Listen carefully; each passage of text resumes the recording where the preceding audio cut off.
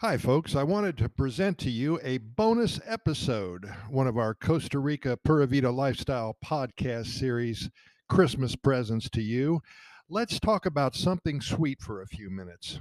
Here at Costa Rica Pura Vida Lifestyle podcast series, we always want to tout the fact that when one moves to Costa Rica, one tends to eat healthier and, of course, lose weight, and it's happened to many of my friends and our clients as well.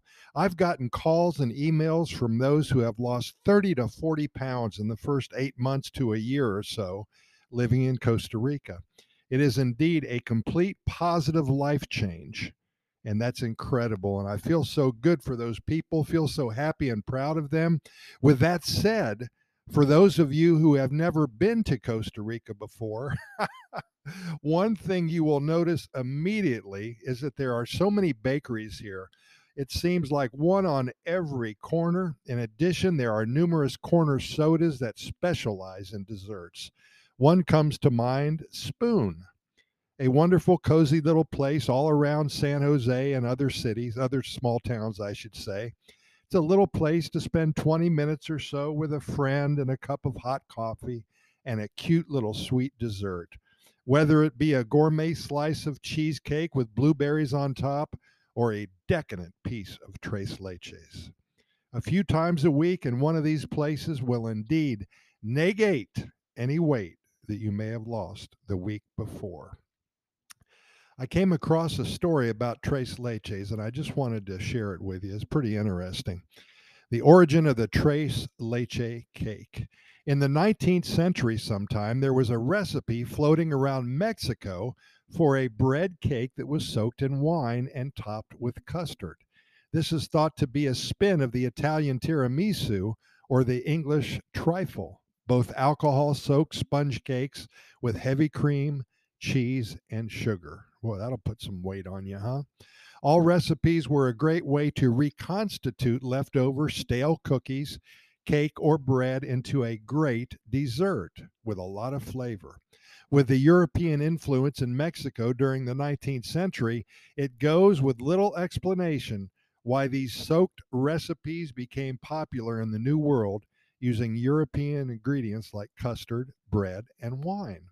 In the 1930s, when the Nestle company opened up plants in Mexico during World War II, a recipe for tres leches cake was printed on the outside of the evaporated milk, condensed milk, and cream cans. Nestle is held responsible for taking the tres leches cake mainstream and to Costa Rica. All recipes in Mexico use a combination of evaporated, condensed, and cream in their recipe. Even today, it is this combination that makes it so irresistible and desired by both visitors, fat and skinny, and locals in moderation. Hey, just wanted to remind you that when you go to Costa Rica, take it easy, try to eat healthy. You know, there's so many tropical fruits there, and you tend not to eat as much red meat when you're there either. There's a lot of chicken.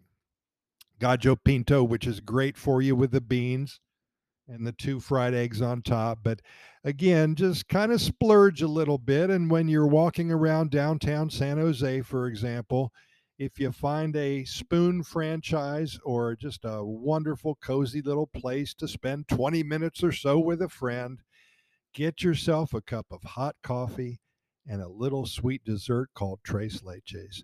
You will think you have died and went to heaven. Hey, thanks for listening, and keep in mind that we have recorded over 2,200 episodes now of our Costa Rica Pura Vida Lifestyle podcast series. We are found on all major podcast venues, including iHeartRadio and Spotify and the Apple and the Google podcast platforms as well. Podchaser, Podbean, Radio FM, Anchor, and dozens more.